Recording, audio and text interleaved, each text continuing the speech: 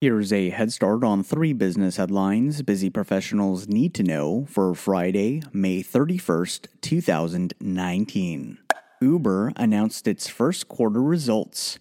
The world's leading ride-hailing company announced its results for the quarter ended March 31st, 2019.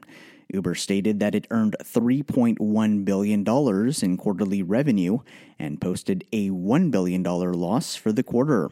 A few highlights include an increase to its monthly active user base, which rose to 93 million users, with total company gross bookings up 41% in the past year.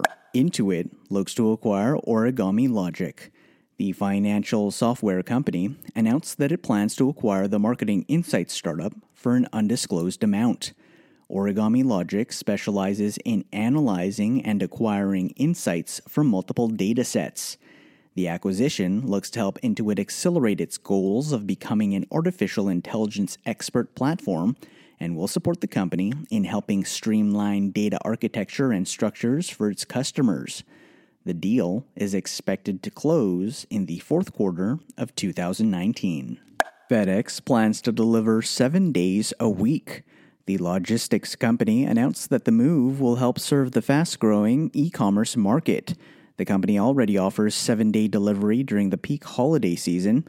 Its new residential delivery offering will continue year-round and will be available for a majority of the U.S. population beginning in January 2020. That's your head start for the day. Now go ahead and make today amazing.